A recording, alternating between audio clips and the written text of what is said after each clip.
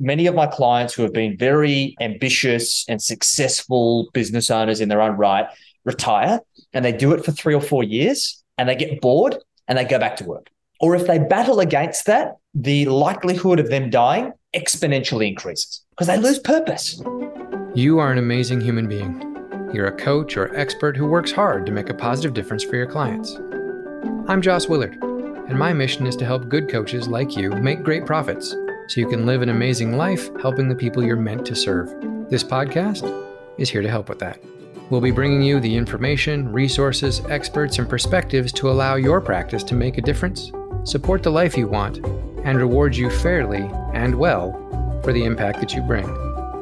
Welcome to Profit for Coaches. Welcome to another episode of Profit for Coaches. I am your host, Joss Willard, and I'm excited. Today, we're going to talk to Jackson Millan, or as I like to call him, Jackson Millions, because the man has helped people make millions and millions of dollars. Actually, in fact, he's helped his clients build an excess of $1.5 billion with a B. I'm going to have to start calling him Jackson Billion. Anyway, Jackson Millan is also known as the Wealth Mentor, and he spent the last 14 years helping service businesses understand the language of money and manufacture financial freedom for themselves and their families. He has, as I said, successfully helped over 1,000 clients build an excess of $1.5 billion in combined wealth, and he has scaled multiple seven-figure businesses along the way. He is a master of helping business owners make their money work for them and turn their business profits into personal wealth. I am super excited. Jackson is a great dude. I've known him for several years, and buckle up, guys. There is a wealth of knowledge coming at you in this episode. Enjoy it. Real quick, our goal here at the podcast is for these episodes to provide techniques, tools, skills, strategies, and inspiration that can help any coaching practice be more profitable. But you want your practice to be more profitable. And while you can get all kinds of great things from this episode and any episode of Profit for Coaches, what will help you even more is advice, guidance, and action steps designed around your unique situation, your life, your practice, your goals, your challenges. How can we best help you with that? The quickest way to get you exactly what you need for your practice is for you to head over to profitforcoaches.com. When you're there, click on and grab your Profitable Practice Scorecard. It's absolutely free. It just takes a few minutes. Fill out the scorecard. It will let us know exactly where your practice is and where you want it to go and what you're dealing with. Once you've done that, you'll get a response that tells you exactly what you can do next, the action steps you can take to make your practice more profitable and get you where you want your practice to be as soon as possible. So head on over to profitforcoaches.com and grab your Profitable Practice Scorecard today. So as usual, I like to start with, how'd you get to be the amazing, worldwide infamous Jackson Million that you are today? I started my journey at 19. I come from pretty humble beginnings. My parents were business owners. They were in trade and home services industries, worked incredibly hard, and had actually made quite a lot of money.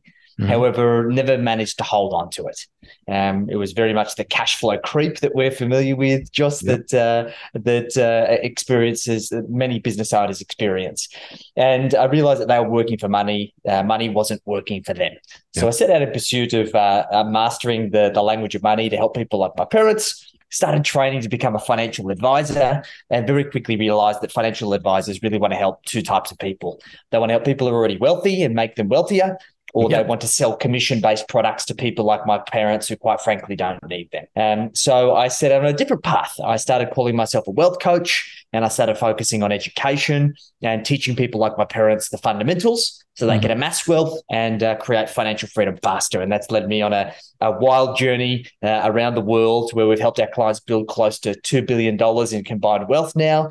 And it's been quite a journey, and enjoying it just as much as when I started. Nice. And that was billion with a B. Billion with a B. Wow. Okay. So that's a lot of money. What would you say the biggest, other than not selling products, because I spent my time in the financial services world too, know the game. So, but other than not focusing on selling products, what would you say the biggest difference for you is between being a wealth coach and a financial advisor? The biggest difference is having a done with you approach with your clients. Okay. The fundamental issue with the financial services industry is that it is built off the back of complexity. And it is complex, right? There's a lot of moving parts. There's a lot to comprehend. However, the industry is built off treating clients like they're idiots. Yes. And coupled with the fact that most people don't see themselves as financial people, they abdicate responsibility to a financial advisor. They take a blind leap of faith where they say, hey, Mr. or Mrs. Financial Advisor, take my money, make smart decisions with it. Let me know how it's doing, which typically comes in the form of a once-a-year meeting and a report. And I just hope that that gets me to financial freedom. And the secret is it doesn't. No. So the idea here is that we need to teach our clients how to create the right financial foundation for themselves.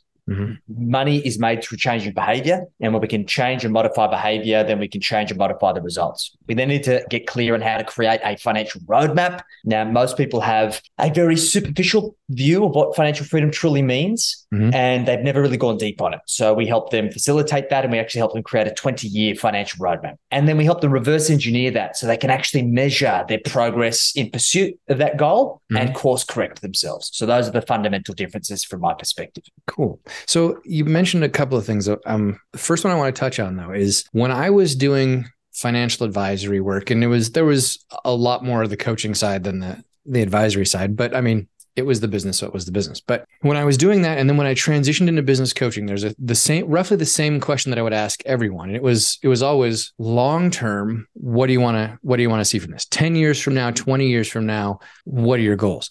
And I always got some sort of response along the lines of, man, 20 years from now, dude, I don't know what I'm going to be doing 20 days from now, right? Like, how do you take someone, especially when we're talking someone between the ages of 25 and 45 right now, and say to and get them to actually think 20 years down the road? Yeah, it's really challenging. And I struggle with this myself.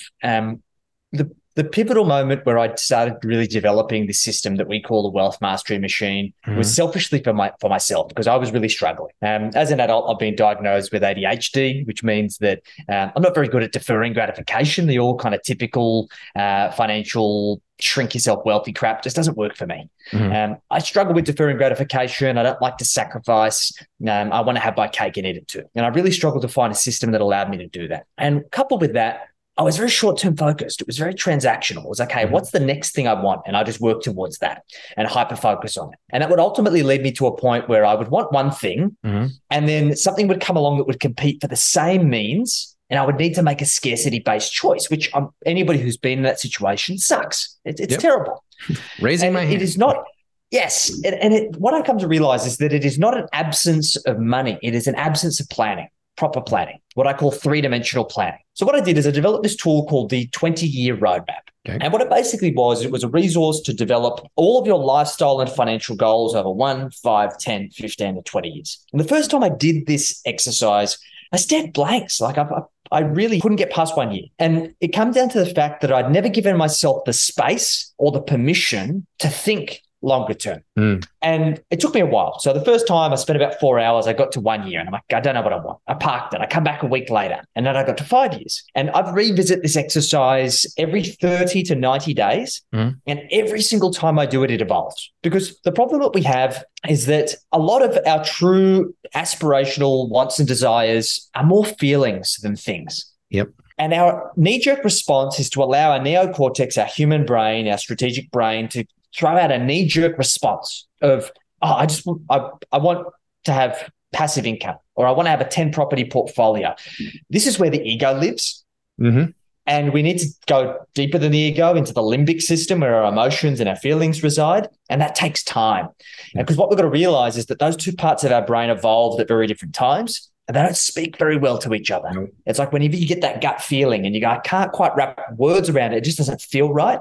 That is your limbic system failing to communicate in words to your neocortex. So it's only when we can actually go through and create what we call money muscle memory. We start to program our subconscious and the various parts of our brain to communicate better to each other, that we actually start unlocking what we truly want. And when we can unlock what we truly want, we can actually reverse engineer a plan that we are intrinsically motivated by, which in turn amplifies our results in life and business. So short version, you've learned how to hack the brain. Yes. I'm a brain geek, so I love getting into how the different parts of the brain talk to each other or don't, cognitive theory and all that kind of fun stuff. So I was following along with that. But at the same time, I was like, okay, so really it comes down to you're an entrepreneur, you diagnosed with ADHD. So in other words, basically you're a typical under 45-year-old dopamine addict who is an entrepreneur. Like that's odds are you were created that way. Actually, no, Yes. You were a combination of nature and nurture, because that's kind of what we've done with the last couple of generations. And so in modern parlance, you've hacked that and learned how to give yourself the space to let your brain do what it needs to do, but get past the quick answer. Exactly. Because shrinking yourself wealthy is not for everyone. Mm-hmm. This is the reason why less than 10% of people are going to retire with the financial means to self-fund their retirement. Right. 90% of individuals will require subsidy from the government or family in order to live comfortably. Yep. So that tells me that 90% of current wealth strategies and wealth structures and philosophies around wealth creation don't work. No. So we need to do something different, right? And the idea here is that as an entrepreneur, we have an uncapped potential for income. However, what we need to get beyond the superficial of like, hey, I want to pump up my tires and I want to be a multi-million-dollar entrepreneur. Unless we connect that to a deeper purpose, the odds are you're not going to get there because you're not intrinsically motivated to get there. However, when we can create a framework and space to define what we truly want, the house we want to live in, the experiences that we want to pursue, the lifestyle we want, the holidays we want, the school we want to send the kids to, the things, the causes that are dear to our heart that we want to give back to, and we can reverse engineer that and link the outcomes to the activity, there is very little that can get in the way of an entrepreneur of bridging that gap. And this is the reason why we've completely reversed the odds in the results of our clients financially by getting them to play to win. The vast majority of our clients reach their goals or exceed their goals as a result of following this system because it's no longer an unsustainable trajectory. It's all about living for today and planning for tomorrow. Gotcha. So I've got a bunch of different places I want to go right now. So I want to talk about FIRE, and then I want to talk about the 90%, and then I want to talk about the long-term versus short-term. Actually, It's not versus, but it's combining. So let's go back to, so when you talk about, shrink yourself wealthy and most modern wealth strategies not working. Well, the shouldn't say the biggest, but seemingly the most popular among the short-term dopamine addicted millennial Gen Z, and to a certain extent, because I'm an exennial, so I'm like right at the top of that, right? Yep. In that space is FIRE. So financial independent, retire early, right? So yes. How do you see that? Does what you do tie into that? Is it a little bit? Yeah, we take some philosophy from it. Once again, I think the FIRE movement was largely created by frustrated employees who didn't want to work their ass off for 40 years, retire at 65, be completely knackered and not have the energy or the health in order to enjoy the fruits of their labor. And they wanted to shortcut their trajectory to retirement in its traditional definition to get there so they can still enjoy it. It still is built off the fundamental principle of shrinking yourself wealthy. Yep. It is all about budgeting. It's all about cutting expenses, and it is about maximizing surplus in order to shortcut that retirement, whereby, say, a traditional wealth accumulator might contribute 10 or 20% of their household income towards wealth, and that takes them 40 years, right? Somebody who's engaging in the FIRE movement, they would want to contribute 40, 50, 60% of their household income towards wealth creation and get there by 45, right? Or whatever the number might be. So I still have issues with that. And my view on this is that entrepreneurs, unlike most employees who are passionate about their business and love what they do, never want to retire. I have no intention to retire. Like, it sounds boring. The idea of sitting at home watching daytime television or going and traveling the world for years on end, it gets old quick. And I've seen many of my clients who have been very ambitious and successful business owners in their own right retire, and they do it for 3 or 4 years and they get bored and they go back to work. Or if they battle against that, the likelihood of them dying exponentially increases because they lose purpose. So we want to make sure that we run a sustainable journey, because the idea here is that if you love what you do and you can do it in a capacity whereby money is no longer the primary driver, you're doing it because it fills you with purpose, it allows you to make a difference, then that changes the game. We don't need to necessarily subsidize 100% of our retirement through our investment assets. We can build enough investment asset that gives us comfort, and we can use our consulting or the work that we do in a part-time capacity in order to give us the cream on top. Right. Now, the way that we work through this, Josh, is that we have a really simple formula that we call the financial freedom figure.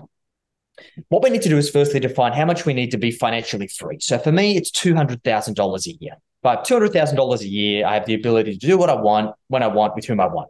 So what we do is we take that number, we divide that by 5, and we multiply it by 100. Okay. So for me, that 200,000 divided by 5, multiplied by 100 leads me to $4 million of net wealth. Yep. So if I have $4 million of net wealth, I have the ability to produce quite confidently $200,000 a year in either passive income or realizable investment growth that allows me to provide me with that in perpetuity. I will never erode the capital. Gotcha. That is the magic number. Now, guys, if you're watching, listening to this, go do that calculation now. So find out the number, what it is, divided by 5, multiplied by 100. And you might have a come to Jesus moment where you go, oh shit, that's a big number. Yep. It's always a big number.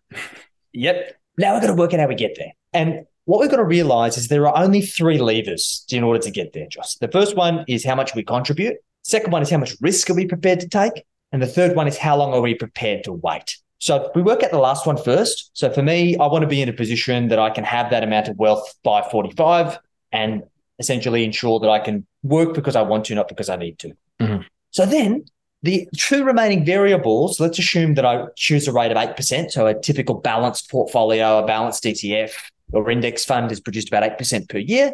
Mm-hmm. I can now quantify how much I need to be contributing to that portfolio to presuppose that outcome. Yep.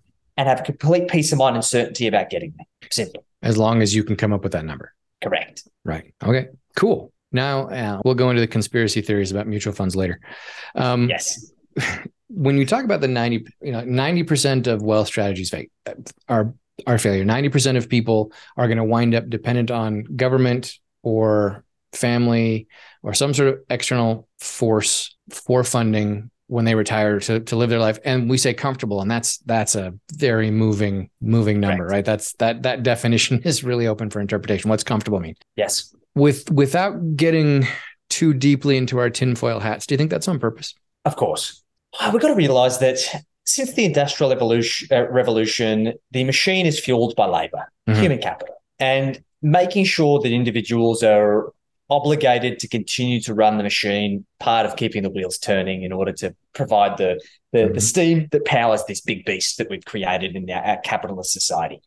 There's nothing we can do to change that. It is what it is, right? Mm-hmm. But what you can do is you can understand it and you can choose to play by the rules that put you in a better position to win. It is the reason why there's no financial literacy in the school syllabus. It's the reason why you're not taught this stuff. It's the reason why this information is not readily available. You have to go out and seek it of your own volition and your own free will. And that is what allows you to escape the matrix. Now, that's as far as the tinfoil hat that I'm going to go. But like anything, you have a choice, right? You either become a victim of the rules and the circumstance, or you learn the rules so you can play by them and skew the results in your favor. So we need to learn it. Figure out how the game works so you can rig it. So that brings me to, there's long-term planning and there's setting the goal. And this is a thing that we deal with when I'm business coaching with people all the time is, all right, you want this thing. And that's the 5 years away, 10 years away. There's the big tree on the hill. That's where we're headed. What works better? Focusing on the tree, keeping your eyes on the tree the whole time? Or is it focusing on each step that you're taking along the way and trying to find motivation or whatever it is so that you can keep doing those little things that are going to get you to the big tree? And I don't know what the right answer is. I've gone back and forth. I tend to lean towards a mixture of both, but I don't know what it is. Where do you come down? It's a mixture of both. It's interesting. I had a speaking engagement last week, and after the speaking engagement, we went out for dinner with a group of the attendees, and we're having a chat. And there was a really great guy there, and he shared a piece of advice that he was given by his father, who was a truck driver, and he was teaching him how to drive a truck. And he had this profound light bulb moment of this piece of advice that was in the context of a truck that really resonated with him in all aspects of his life. And his dad was telling him that when you're driving a big truck, you can't stop as fast as everyone else. Right. You need to be conscious of your limitations when you're operating this vehicle, because the consequences can be catastrophic. So all you can do is control the space in front of it. So the idea here is when we talk about wealth planning, we need to look at across the horizon, and we need to know where we're heading. We need to have that North Star. We need to look at that tree in the distance, but we need to be able to understand and control the space in front of us. Because in the grand scheme of things, we look out over the horizon, there is so much that is going to change between here and there that we need to be cognizant of, we need to have clarity around, and we need to act upon. So if we're constantly looking big picture and we're not breaking that down into real tangible here and now actions, then our ability to bridge that distance and close that gap is going to be limited. And this is where people who have their head in the clouds and focus on just the really big picture esoteric stuff typically come undone with the execution, and vice versa. Too much focus on just the fine minutiae of the execution without thinking big picture isn't necessarily going to get you where you want to go. So it's about having the combination of the both. The way I look at it is, let's glance up at the horizon and make sure that we take note of where we're heading and make sure we're on track, and then focus on the space in front of you and how we control it. That's the best I've been able to come up with is set the stake out there, say it's the 5-year stake, whatever, or even the 1-year stake, and then figure out what are the steps I need to take to get myself there. And then put your head down for, it might be a month, it might be 90 days, it might be 6 weeks, whatever the right space is for you. Put your head down. And then at the end of that time period, pick your head up, make sure of where you are in relation to the tree, the goal, the horizon, and then put your head back down again, make whatever adjustment you need to make, and then put your head back down and keep going. That's it. And to make this real world for you guys, because this can sound great in theory, but how do we do it in principle? So when we create this 20-year roadmap, all of those things can be quantified in time or money. We can reverse engineer that. And what that allows us to do is to set a surplus target. So, okay, for me to live the lifestyle I want and have the surplus means to commit towards my future planning, what do I need to earn? I create an income target or a profit target, right? Now, using the profit first system, we can reverse engineer that to say, cool, based on my profit percentages, what's my top line revenue need to be? Then to produce that top line revenue, what do my KPIs and metrics need to be? Which then allows us to define all of the activity required in order to presuppose the outcome. Now, what we do with our clients is we break this down into what we call quarterly money milestones. There's 6 of them. Cool. Active income target, surplus target, cash target, asset target, debt target, and a net wealth target. So if we've got an annual goal and we break that down into quarterly milestones, we can now create a momentum-based plan, because the next biggest enemy that we have around money is we believe it is pass or fail. Yes. No, it's all momentum. So let's say, for example, my active income's 200 grand, so I need to make 50 grand a quarter. Let's say I only get 41 quarter. I don't give up. I say, cool, well, how about I tap 10 grand onto next quarter and try and play catch up, right? And it makes it so much more enjoyable. We run it, we treat it as if we're running a race as opposed to beating ourselves up for losing the sprint. Right. Cool. So when you're planning, when you're doing all of this planning, you're saying, all right, you know what, I've built a business, I'm doing okay. I'm not where I want to be necessarily, but I know that the business isn't necessarily going to get me to the long-term wealth just by itself. I need to pull everything together and do the plan. It's time to make the change, right? So we're getting to the end of the year here. And in North America, we have this dichotomy. We have January 1st, new year, that you set your resolutions, get moving there, which for most people fail. We also have a lot of people who will start in the fall because that's the beginning of the school year. So the kids go back to school September, and it's almost like our what's the word I'm looking for? Our biological clocks have reset. So at the beginning of the year is actually like September. And there are a lot of people who will, all right, after Labor Day, now I'm setting myself up. I know what, but either way, I think it's a case of, it doesn't matter. Just find the time that's right for you. In the Southern Hemisphere, I don't know, because summer is different, fall is different. You guys are just coming into spring as the new year starts. Do you run into that where? We definitely do. People procrastinate around milestones, Josh, and it kills me. The 2 big ones for us is that we've got our calendar year end, obviously new year, new me, and our financial year starts 1st of July. So people use the financial year as a point of procrastination as well, but they use every other deadline as well. Easter's coming, Australia Day's coming, it's Christmas, my birthday. Here we've got a big horse race called the Melbourne Cup. People use that to procrastinate. It's a mug's game when we play that game. There is never going to be a right time. There's never a perfect time.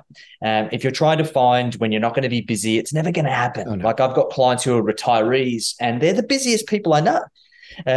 So you need to make the time, and there's never a right time to start. What we've got to realize is that the pursuit of perfection is the enemy of progress. So we need to get started. So yesterday. Yes. Best time. And here lies the problem. Here lies the problem. The reason why the vast majority of people do not amass enough wealth in order to self-fund is because the default outcome when it comes to their wealth creation is not action. It is the exception to the rule. It is the outlier. The default outcome is inaction.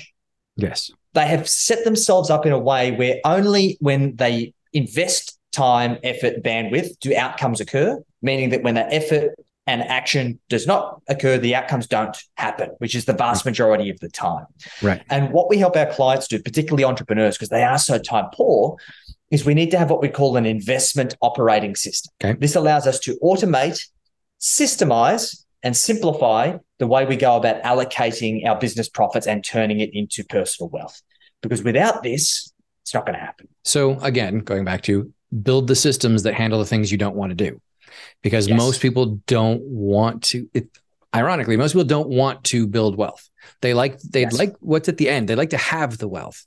They don't want to go through the process of building the wealth, not necessarily because they're lazy or because they're bad humans or they just won't do it. But because the actions required, and if I'm hearing you right, this is what it sounds like you're saying. The actions required to build wealth are not actions that we naturally feel like we want to do. We tend to shy away and do other things. Is part of that because we're afraid of doing it wrong because the stakes are so high? Yes. And this is, once again, intrinsically built into us, and it's defined as loss aversion bias. Yep. And there has been studies done that the impact, the emotional impact of loss is twice as significant as the emotional impact of a gain. Mm-hmm. And what this means is that you need to put twice as much effort or energy or have twice as good systems to take action when it comes to building wealth. Otherwise, you will default try to avoid losing. And this is where we see people do the most irrational things that cost them dearly. We're talking delay their ability to create financial freedom by decades, if not indefinitely, because they take irrational action because of the loss aversion bias that exists in their head. So this might be way too big of a leap, but does that mean you're a buy and hold guy? Always. I'll tell you my exact system, Josh. I build wealth in three ways. I teach my clients this. There are only three predictable ways to build wealth in this world. There is business, building a valuable business that you can sell, or acquiring other businesses. I do both. Buy as much good quality property that you could possibly buy. This is good quality property in affluent areas where people like you want to live long-term and they want to raise families. In areas that is landlocked, that is already developed, that has restrictions in place for zoning, so they can't build towers up into the clouds. It is these areas that there is always a asymmetrical relationship between the demand and the supply, and therefore that pushes up prices. And three, we accumulate as much good quality stocks as we possibly can using index funds and ETFs. We want to get the average of what the market does, because what we've proven is that asset allocation, so the overall assets that you're allocating to, not the underlying stocks, is what contributes to 80% of asset performance. I've done some recent studies on this, and you have a 6% chance of choosing a stock that will go bankrupt. Now, those odds are relatively low. Yeah. However, if you have a direct stock portfolio of 20 or 30 stocks, that may represent a pretty substantial part of your overall investment savings, right? Yep. However, when we go and accumulate an index fund or an ETF that has 200, 300, in some cases, there's diversified index funds that have 4,000 or 5,000 underlying investments, an underlying stock going broke or bust or into administration within that portfolio is a very small blip on the radar. Yeah. This is not about the tactical asset selection. It is about getting money into the market. This is why we call it passive income. Right. And we should focus our active efforts on our business. Gotcha. I don't want to go too deep into the weeds, but the day trader folks, what's the response to the folks who are like, yeah, but if I just make a full-time job out of, invest in the right software and make the right trades, I can 3,000x my portfolio in 3.5 months. Yeah, I see it all the time. And look, I've got some clients of mine who are very successful traders, like 8 and 9 figure traders. Some of the best traders that you've never heard of, that fly under the radar, that make immense amounts of money, but it is their business. They dedicated decades to honing their craft because it is an active income. It is a profession. Now, if you are a business owner, and we see this happen all the time, entrepreneurs, because we've done so well at manufacturing wealth in our business, we're like, hey, I've got all this money. I can do the same thing with investments. And to put it bluntly, they do their ass. They lose a lot of money. They do a lot of damage because typically they're still in their business. So they're splitting their focus. and you don't do anything well when you split focus. Nope. Two, they don't necessarily have the intrinsic skills that are required to be a good trader. So for me, I'm a terrible trader. I have low patience. I have short fuse. I have low attention to detail. I chase shiny objects. I don't have the makeup to be a good trader. And that represents the vast majority of entrepreneurs. My clients who are traders are highly analytical, super conservative. They understand the science and the way to go about trading profitably. They scalp the market, which means that they look for small opportunities where there are arbitrage, where they can control their risk and maximize their return. And most entrepreneurs aren't built that way. Nope. So one of my first investment mentors, who was a manager of multi-billion dollars, the best piece of advice he ever gave me is he said, Jackson, play with your partner, not your portfolio. Stop looking for getting your kicks by managing your money. It's not where they should be found. The stakes are far too high. So keep it boring. Keep your investments boring, which is hard to do if you are a dopamine addict who you've decided that you're going to make money your full-time job. So just to make this clear, you have clients who are very successful traders, and none of them are out there selling their secret software that will make anybody else just as successful and wealthy as they are? You've never heard of them, and you never will. They fly under the radar.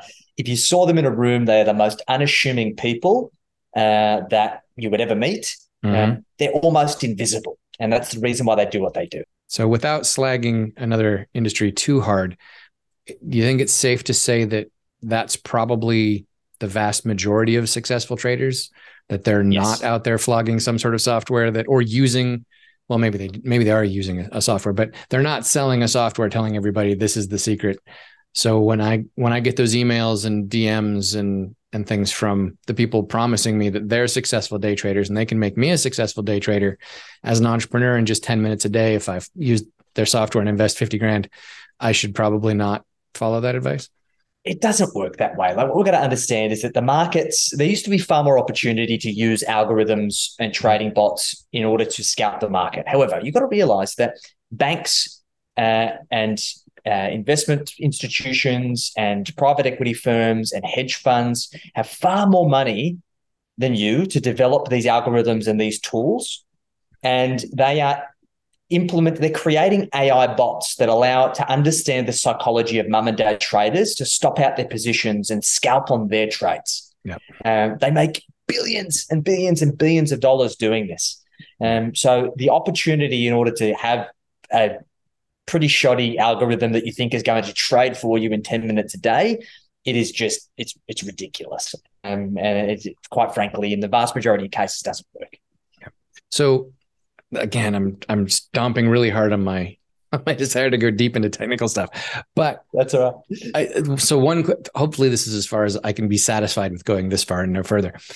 Do you think that stock trading has made the jump from trading on fundamentals to trading on emotion? Yes. And do you think that the larger companies, the banks, the BlackRocks, et cetera, are putting, well, this is sound kind of how much, and you can use the word a lot or very, how much do you think they're putting in money-wise, effort-wise, et cetera, into figuring out how to manipulate the emotions of the market to make money? It's really interesting. And I believe yes. So typically a share market will go through two cycles, and that will go through a cycle of being a bull market and a bear market. Yep. And when we go through these really crazy bull markets, we see that there is a big shift towards emotion, because the reality is that fundamentals are out the window. And that's why growth stocks have done so crazy, where there's this disconnect between the intrinsic value of a company and the investor's perceived value and future value of that company, right? But what we'll start to see is, I personally believe we're going to find ourselves in a recession next year. I believe it's going to hit between kind of March and June. And it's going to be more significant than your run-of-the-mill recession. I think we're going to get hit pretty hard. And this is where you'll start to see the re-emergence of value stocks, where we'll start to see a rally back to understanding true fundamentals, and really valuable, boring companies with strong balance sheets and really good economic moats will thrive. And that's where we'll find a run back towards fundamentals because growth companies are going to eat shit. In terms of your BlackRocks and your big players, we can see that that's what they've been doing because they've made their first significant play into residential real estate in North America.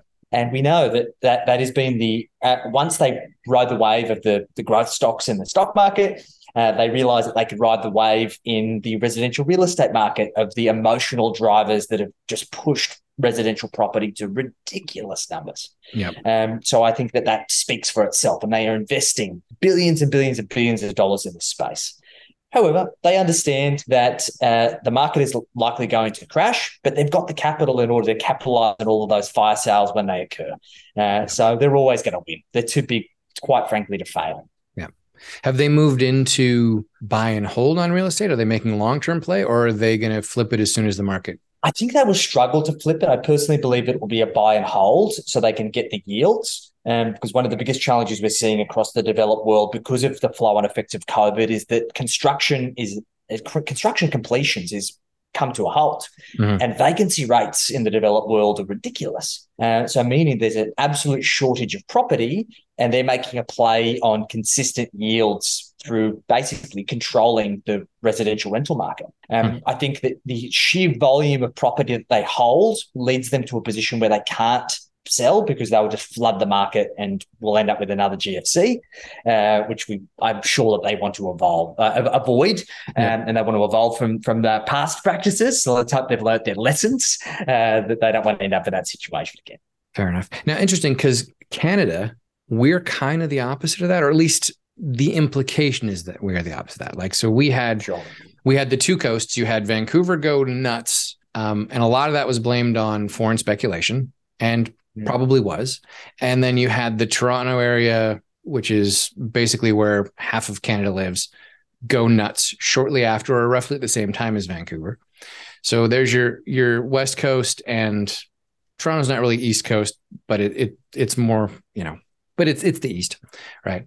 And then you started to see some of that spilling over into places like Calgary, where I live, middle Canada. And the big belief is we're just short. Like, we don't have enough housing starts or finishes. And so it's not a case of tons of vacancy. Now, we have a lot of corporate like Calgary has a ton of corporate vacancy downtown, but residential, not so much. Are we just different than the rest of the world, or? Well, that's exactly what's happening everywhere else. Vacancy rates are below 1% globally in the developed world. In Australia, the national vacancy rate is 0.7%. Holy crap. And the Australian government has just fast-tracked 400,000 skilled migrants over the course of the next kind of 5 to 10 years, I believe. Where are they going to go? Where are they going to house them? Most developers are putting their projects on ice because the cost of labor and the cost of sourcing material is so high that they can't do the projects profitably. So this is the reason why property markets, I feel, will have a correction if they haven't already. In many areas, I believe they have corrected about 20%. But I believe that this whole bubble that everyone's talking about, I don't think it's going to hit. So the whole idea here is, guys, as an accumulator, stop looking to time the market and just start accumulating good quality assets when you can afford them based on their fundamentals and ride the wave. I mean, like I said, I spent 7-8 years in the investment area.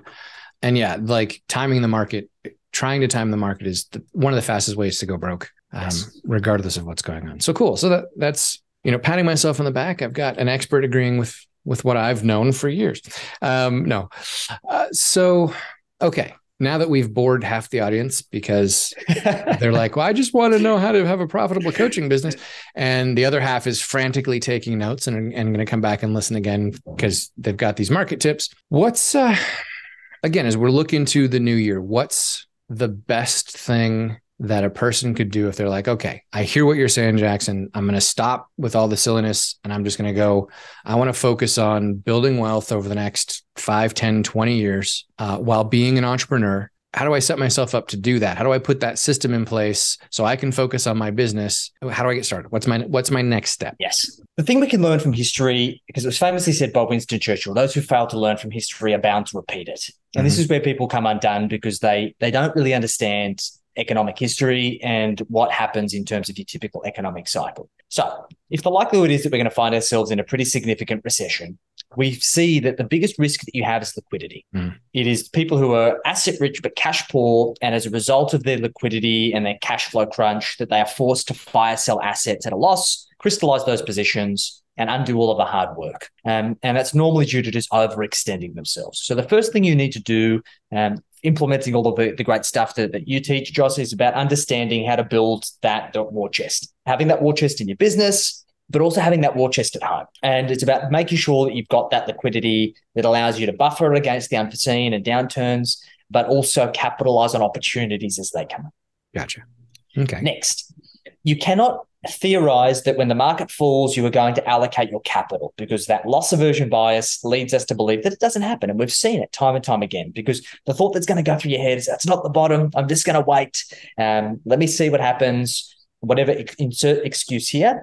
And we know that after the sharpest declines are the sharpest recoveries. And if you miss that initial recovery, then that's the vast majority of your returns out the window. So what you need to start building is money, muscle, memory. The analogy I like to use here is that if you go to the gym and you want to become a champion weightlifter, you're not going to go to the squat rack and put 300 kilos of weight on the bar and try and lift it. No. You're going to hurt yourself if you ever lift it at all. So the idea is the same with money. We need to start with the bar. We need to get the form right. And then we need to add weight over time. And the exact same thing happens with your investment. So we can start our investment journey. If you're not doing anything, $500 a month. Go choose a market tracking index fund, allocate to it, $500 a month, automate it where you can, and set a reminder to review it once a month, once a quarter. Put it from 500 to 750, 750 to 1,000, whatever it might be, and just keep picking up steam. Build that muscle memory, add the plates. So meaning that by the point of time where we do get to a point where the market does fall, we have the experience to double down on that activity, to capitalize on those opportunities. As it was famously said, I missed my first recession, but I'm ready for my next one. And they are the best times for wealth creation. And for our clients, we've conditioned them to be excited for turbulent economic times, because that's where true wealth is built, if they are ready. And get advice, get help. It's so hard to make these decisions when you're looking through the rose-tinted glasses of your life experience. Yep. It is nerve-wracking. So having somebody who can hold you to a higher standard and give you that little bit of a friendly nudge in the right direction to push the pace, it speaks for itself. That's where the real results come. Absolutely. Cool. Like there's a ton more I could ask, and I'm sure people are screaming things at me right now, like, ask him about debt. What should we use to, can I invest? Like, whatever. It's like, great. No, tell you what, here's what we're going to do. If you're excited about anything that Jackson has been saying and you want to learn more, go find him. All of the places that you can find him are going to be in the show notes.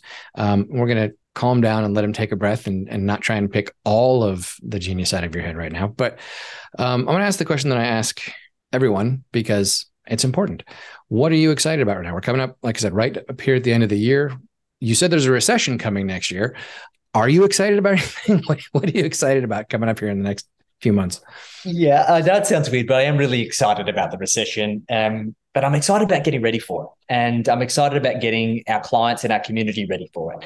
Now, what I've been working on recently is a wealth scorecard. So top 40 things that get in the way of most people creating financial freedom. They become even more important when we are in tough economic times. And what's scary is the average score is about 18 out of 40. That means that most people are below average financially, which is probably no surprise. Nope. The good news is once we can quantify our results and we can work out the areas that we can turn from a no to a yes, then we can very quickly improve that score. So we'll include a link to that. But if you go to wealthhealthcheck.com.au, that's wealthhealthcheck.com.au. It works for everyone around the world. We don't have a different financial system in Australia. It's universal, I promise. So it'll apply to you wherever you are in the world, and it'll help you work out what you can be doing to improve your financial position and get prepared for this upcoming recession and beyond. Awesome. And then that does bring up the question, if someone decides, hey, I'm an entrepreneur, but I'm in the States, I'm in Canada, I'm in Bali, whatever it is, but they decide they want help.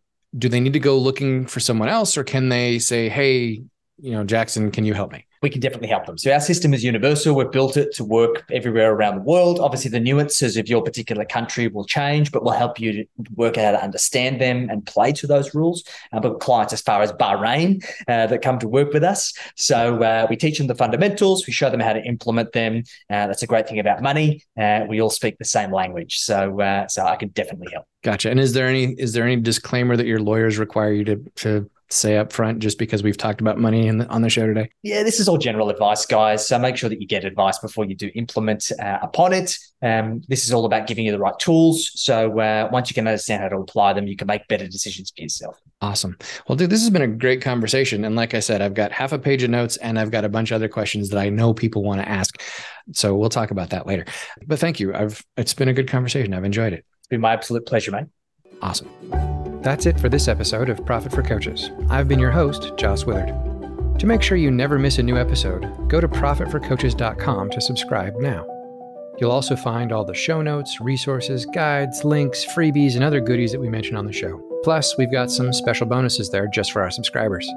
So, to make sure you profit fully from this and each new episode of Profit for Coaches, go to profitforcoaches.com now.